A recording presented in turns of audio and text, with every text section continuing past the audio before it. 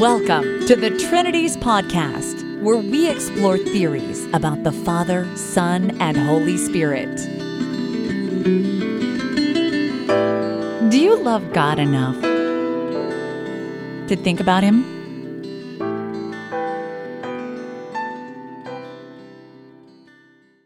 Episode 76, Justin Martyr's Dialogue with Trypho, Part 3.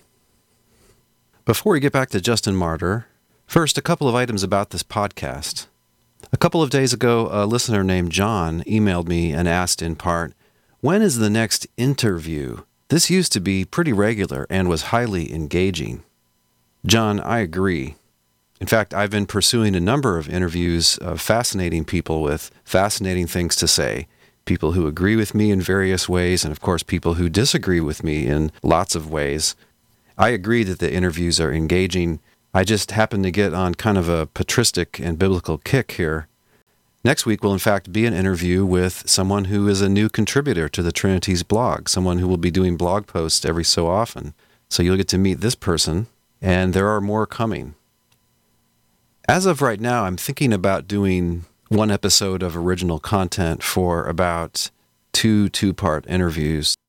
So that's what I'm currently thinking. We'll see how that works out, and we'll see how Trinity's listeners like that mix of content. I suspect that many of them, like you, prefer the interview episodes to the original content episodes. So we'll see if we can find a good mix. Thanks, John, for the feedback. Do you enjoy listening to the Trinities podcast? There are 4 ways you can show us some love in return.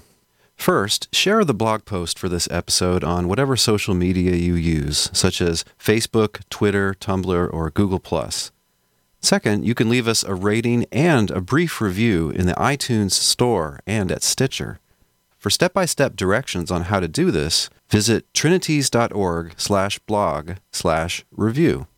Doing this will help other people who are interested in theology to find this podcast. Third, you can donate to the cause by clicking the orange donate buttons to the right of any blog post. Do you think these episodes are worth $0.25 apiece? If so, you can donate $1 each month via PayPal. And of course, any one-time gift is much appreciated. Fourth, you can send us some brief, to-the-point audio feedback for possible incorporation into a future episode. We would love to hear your question or your comment in your voice. The upload link for your audio file is on the blog post for any episode. To sum up, you can share, rate, donate, and talk back. Thanks for listening and for helping us to get the word out that God wants us to love Him, in part, by thinking hard about Him. After all, it was Jesus who said, "Hear, O Israel, the Lord our God, the Lord is one.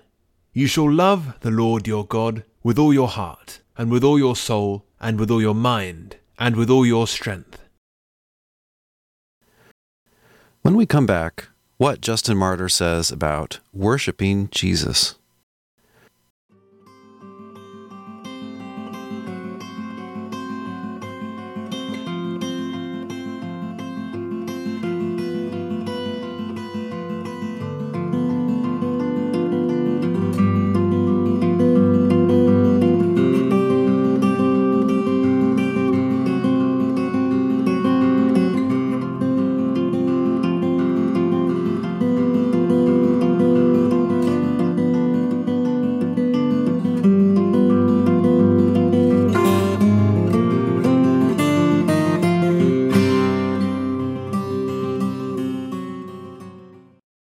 In episode 75, we explored the Christology of Justin Martyr, and we discovered that for Justin, Jesus is not divine in the way that the one true God is divine.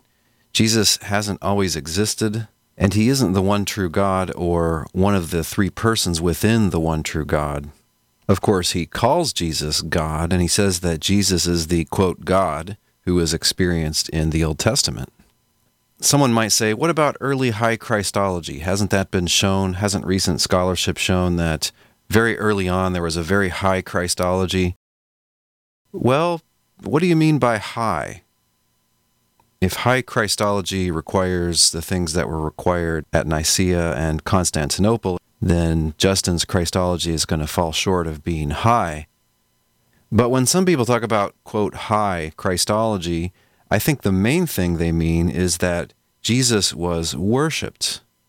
So doesn't Justin believe that Jesus should be worshipped? And doesn't this show that Justin thinks that Jesus is God himself, or that Jesus is divine in the same way that the Father is divine? Well, let's hear what Justin says about worshiping Jesus. This is from the 13th chapter of his first apology, his first public letter to the Roman emperor on behalf of Christians. He's answering what was, in his day, a popular accusation against Christians. We are not atheists, since we worship the Maker of this universe, whom we praise to the utmost of our power through the word of prayer and thanksgiving for all things that we receive. Our teacher of these things is Jesus Christ. We worship him rationally, having learned that he is the Son of the true God himself, and holding him in the second place and the prophetic spirit in the third rank. And in chapter 6 of his first apology, he explains to the emperor that we are called atheists, and we confess that we are atheists when it comes to gods such as yours, but not with reference to the most true God, the Father of righteousness. We worship and adore both him and the Son who came from him and taught us these things, and the army of the other good angels who follow him and are made like him, and the prophetic spirit giving honor in reason and truth. So he's arguing that Christians aren't atheists, they're not godless. Look, we worship the one true God, but also this special Son of God, and the host of other messengers of God who aren't as great as the Son. Oh yeah, and also the prophetic spirit. So we honor lots of divinities, and we're not at all atheists, except with respect to the pagan deities. Notice a couple of things about what he said. First, he leads with the fact that Christians worship the Father. The Father is the one true God of monotheism for him, and that's what Justin emphasizes. But that's not all Christians worship or honor. They also worship the Son, and he says the prophetic spirit and the other angels, the other messengers of God in addition to Jesus. And he says that Christians worship the Son and the Spirit in the second and third rank. So his idea is that Christians give the kind of honor that's due to all the deities that there are, to all the divine beings that there are. And then the highest honor is given to the Father, that's the one highest God, but also in the second and third place they worship others. And presumably the angels are in the third or lower rank of Christian esteem. Now there are a couple of really puzzling features of this second passage, again from chapter 6. One is, why does he mention at all that Christians worship the army of the other good angels? Is he talking about some kind of corporate worship of angels? Is that something that existed in the 2nd century? And why does he bring up the angels before bringing up the prophetic spirit? I'm not entirely sure what's going on here, but the best spin I could put on it is that he's rebutting the charge of atheism, so he wants to maximize the number of divine beings that Christians honor. Yeah, sure, Christians reject the entire pantheon of Rome, and also Greece and Egypt and so on. But hey, we've got lots of deities. We honor the divine rather fully. We, of course, worship God, but also the Son of God, the prophetic spirit, and the other angels. I mean, maybe he's just kind of thrown in the angels there as a way to maximize how many divine beings Christians honor. Maybe there isn't any corporate practice of worship that he's referring to there. In the case of the prophetic spirit and the angels, maybe all he means by honoring is that Christians publicly teach the truths about them. In that sense, they honor them verbally, but not so much in making them an object of religious worship. At least I think you can take him that way. In any case, to go back to the issue of worship and high Christology, the important point is that for Justin, being worthy of worship doesn't imply being God himself or even being a divine person within a tripersonal God. Justin never mentions or in any way implies a tripersonal God. For him, the one true God is the Father. When we come back, where, according to Justin, can we find Jesus at work in Old Testament times?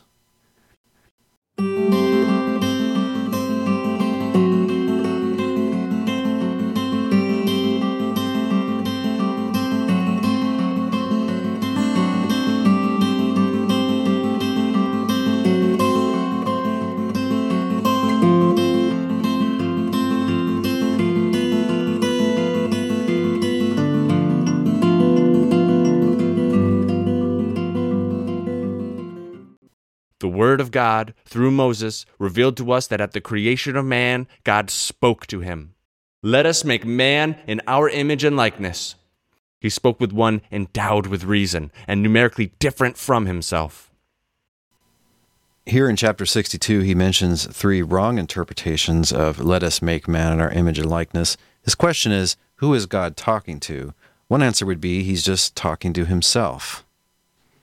Imagine that you're sitting around on a lazy Saturday afternoon and you say to yourself, let's make some chocolate chip cookies. Who are you talking to?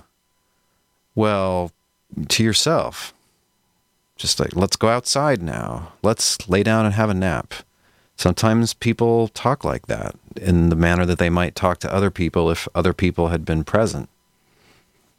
Another option, which doesn't get really seriously discussed, is that God is talking to the elements, that is, the material elements out of which God made things or out of which God arranged the cosmos. That doesn't seem too promising. Another option would be that God is talking to angels or to his heavenly court. And Justin doesn't really take that very seriously. He doesn't really bother arguing against it. But I think that's where a lot of present-day interpreters come down. What's his big argument? That God was speaking to someone, and moreover, that this was someone else? It's the words of Genesis 3:22, where God says, "See, the man has become like one of us, knowing good and evil." But of course, that wouldn't decide between the Father and Son interpretation, which Justin holds, and the God and the angels interpretation, if indeed the angels too know good and evil.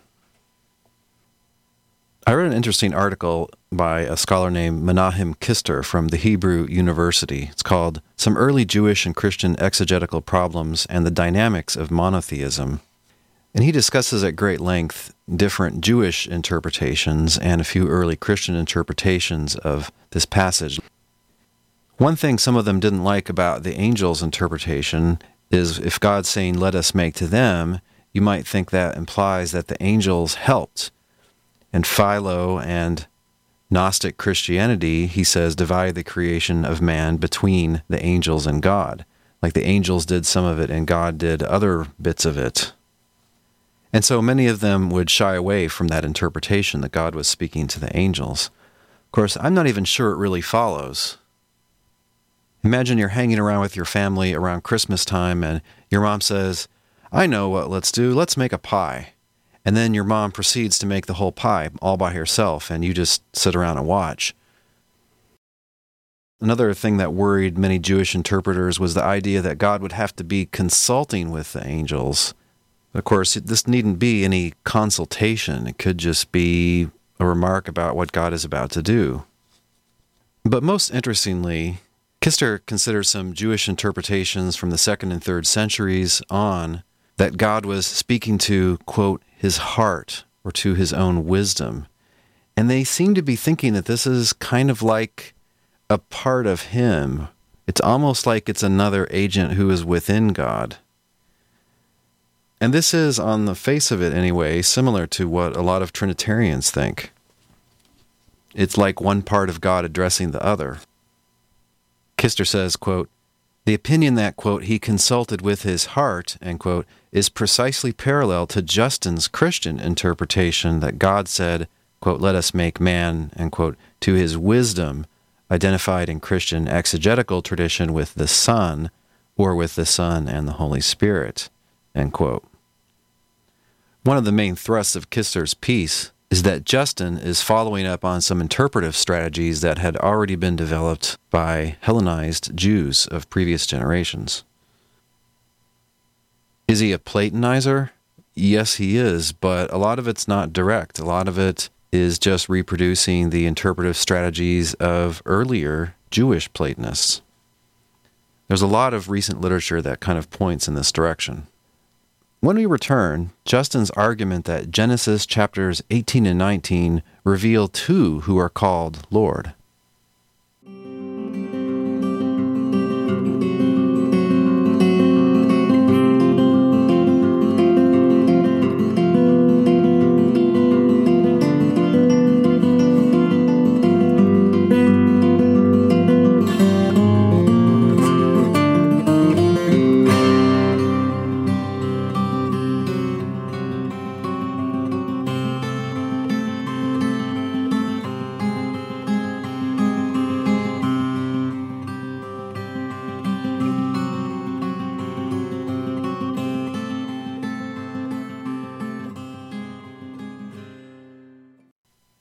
As we heard in the last episode, Justin thinks it obviously impossible for a human to see God. In part, this is because he thinks God can't move from his heavenly abode, and also he thinks that God, the Creator, is just too glorious to be seen by a human. When God says, God went up from Abraham, or the Lord went down to see the tower, you should not imagine that the unbegotten God himself went down or went up from any place. For the ineffable Father and Lord of all neither comes to any place, nor walks, nor sleeps, nor arises, but always remains in his place, wherever it may be. Nor is he moved, who cannot be contained in any place, not even in the whole universe, for he existed even before the universe was created. How then could he converse with anyone, or be seen by anyone, or appear in the smallest place of the world? When the priest could not remain standing before the shrine when Solomon brought the ark into the building he had erected for it in Jerusalem. Justin thinks then that in light of this truth, the incidents related in Genesis 18 and 19 are revealing, that is, revealing of two lords, of two who are called Lord. Now, for lack of time, we're not going to go through this whole passage, but basically God visits Abraham and Sarah. He seems to be accompanied by two angels. But then God says he's going to go down in person and check out Sodom. And then, oddly, Yahweh stays with Abraham, but the two men accompanying him go down. So seemingly those are angels, and God is acting through them, and they go down to Sodom.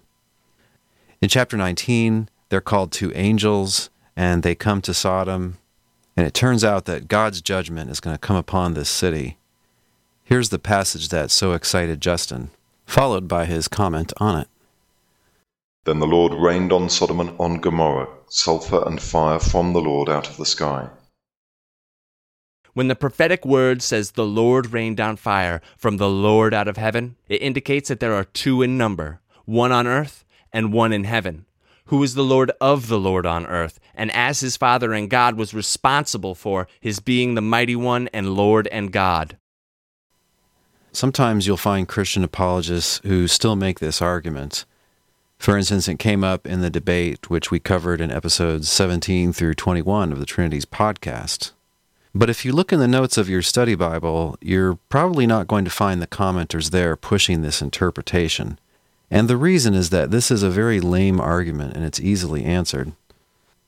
Leading historian of Judaism Peter Schaeffer, in his book The Jewish Jesus, quotes a 3rd century source which says in part this, quote, "A heretic once said, 'The Lord, Yahweh, caused to rain upon Sodom and Gomorrah sulfur and fire from the Lord, Yahweh,' Genesis 19:24, but 'from him should have been written.' In other words, the Jews are wrong that there's one Lord, there are two who are called Lord. If there was only one Lord, it would have just said, 'from him.'" Here's the answer that the Jewish scholar gives. He quotes Genesis 4:23. Quote, "It is written," quote, "and Lamech said to his wives, Adah and Zillah, 'Hear my voice, you wives of Lamech,' end quote. But he should have said, 'my wives.' Yet such is the scriptural idiom. So here too, it is the scriptural idiom." End quote. His point is just that in the style of Hebrew in which Genesis is written, sometimes there's a gratuitous extra reference to a person. So Lamech addresses his wives as "you wives of Lamech," and normally we don't do that. We would just say "my wives." To us, this is bad style. It's bad style in English, I mean. Imagine that you're telling a story about a tough hillbilly named Jethro who gets into a bar fight and he beats up a whole room full of people, and you say, "And Jethro gave them a good beatdown from Jethro." Now, in English, that's bad style. You could say he gave him a beatdown with his own two fists. He gave him a beatdown all by himself. He gave him a beatdown alone. But you wouldn't say that Jethro gave those guys a beatdown from Jethro. But you can do that in some languages. There's no reason to take this to be a secret code that really there are two called Yahweh. Granted, the case is a little more complicated because God is supposed to be acting through the angels here. But yeah, it's just not a compelling argument. When the Trinities podcast continues, where is Justin getting these strange ideas that God can't create directly, that it's impossible for the omnipotent God to manifest to any human and sensory perception, that God is utterly changeless in every way, that God can't have made humans like himself, but must have made us like some other being who is somehow emanated out of God before creation.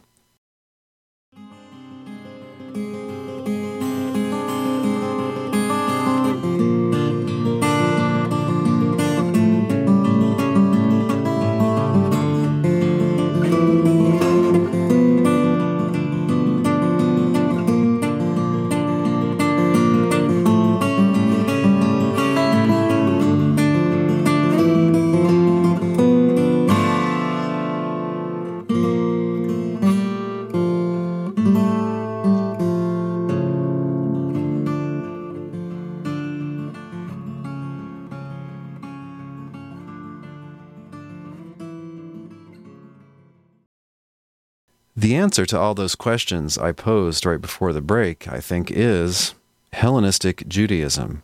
That is, Jewish theology which had been strongly influenced by Greek culture and philosophy, and specifically the Jewish Bible interpreter Philo, who lived in Alexandria in Egypt and flourished around the time of Christ.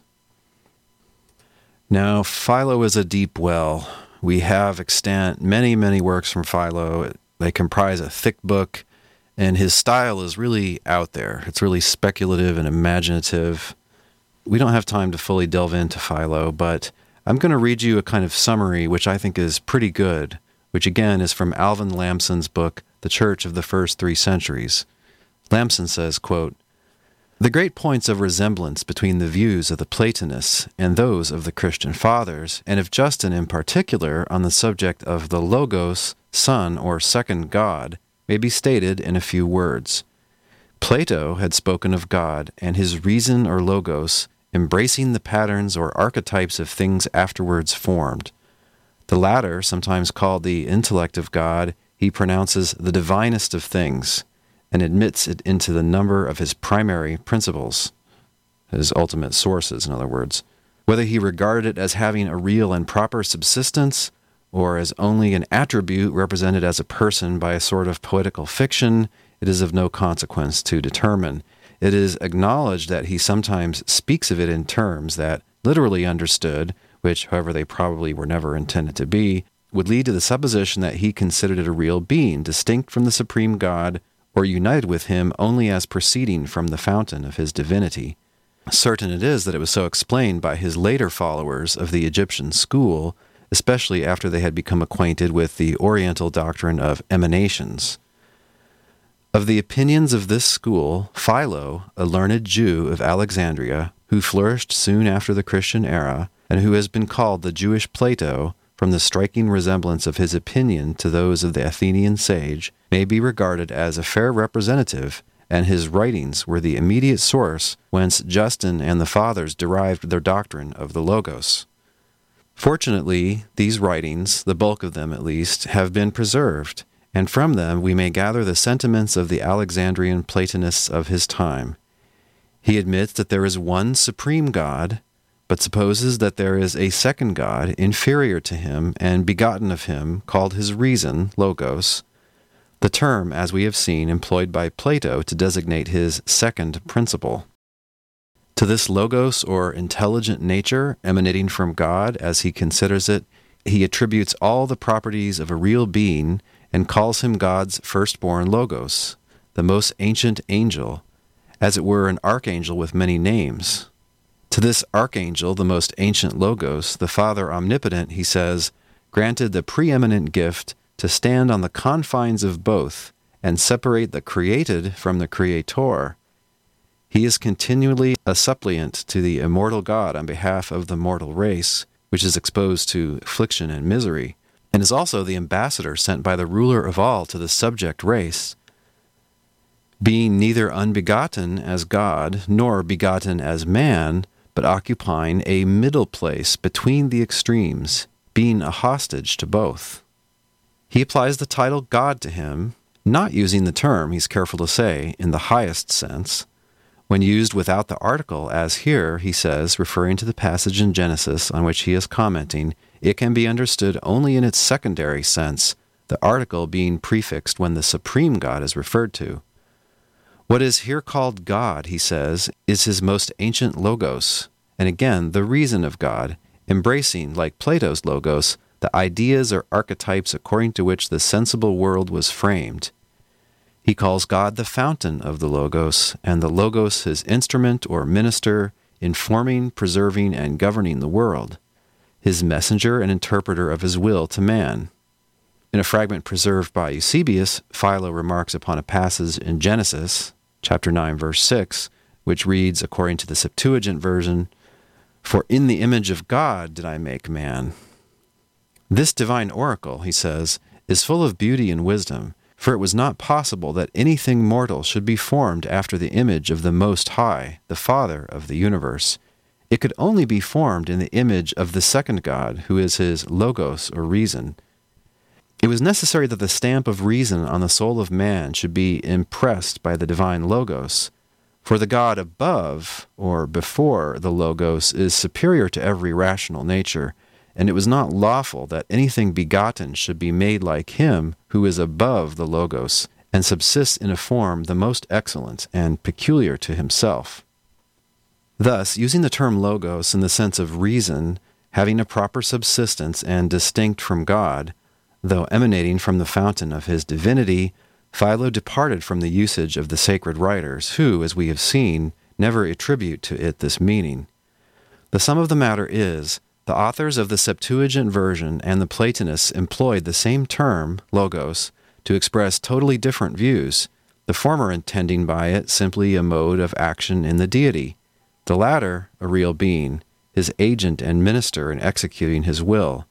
Philo was the first, we believe, who attributed to the logos a permanent personal subsistence, thus proceeding one step beyond Plato, which was the more easy for him in consequence of his acquaintance with the principles of the Oriental philosophy. For, in the general influx and confusion of opinions at that time in Alexandria, these entered into a strange union with Grecian speculations and Judaism.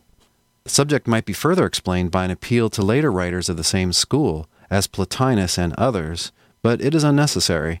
Justin and the subsequent fathers, we know, read Philo, and their thoughts and expressions often exhibit a remarkable coincidence with his.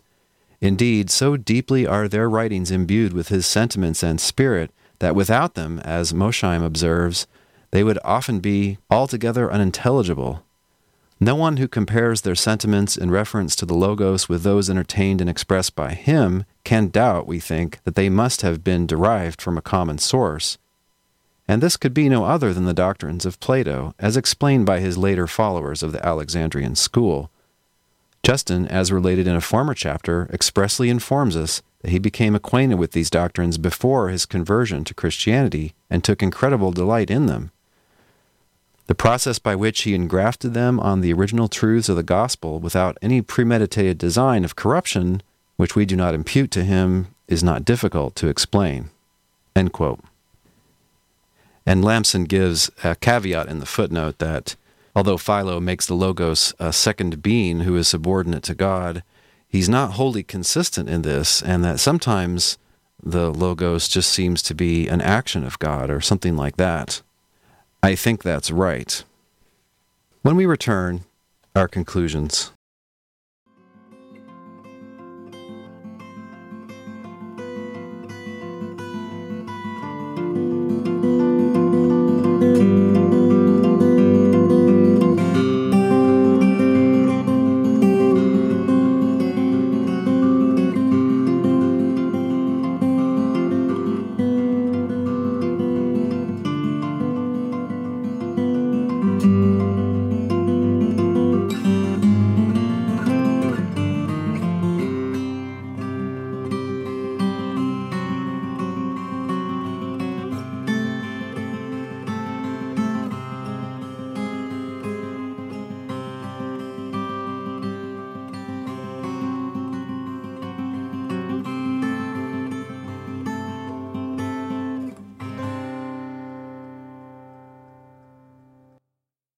In sum, while Justin Martyr was not a great scholar, he was a great Christian.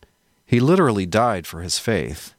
Very much a product of his time and strongly influenced by his Gentile culture, He was, nonetheless, a monotheist, a believer in one God, the ultimate source of all else. He was a zealous debater and was concerned to make the Christian case from the Jewish Bible, although his arguments often fall short. Still, despite all his speculations, he never lost sight of the main point of apostolic Christianity. Here's a portion of his final plea to Trypho that ends the book. I beg of you to embrace the Christ of Almighty God, in preference to your own teachers.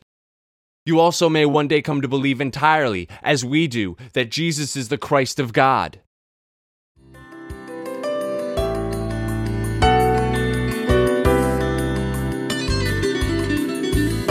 Thanks for listening. We'll see you online at trinities.org. Till next time, don't forget to love God with all your mind.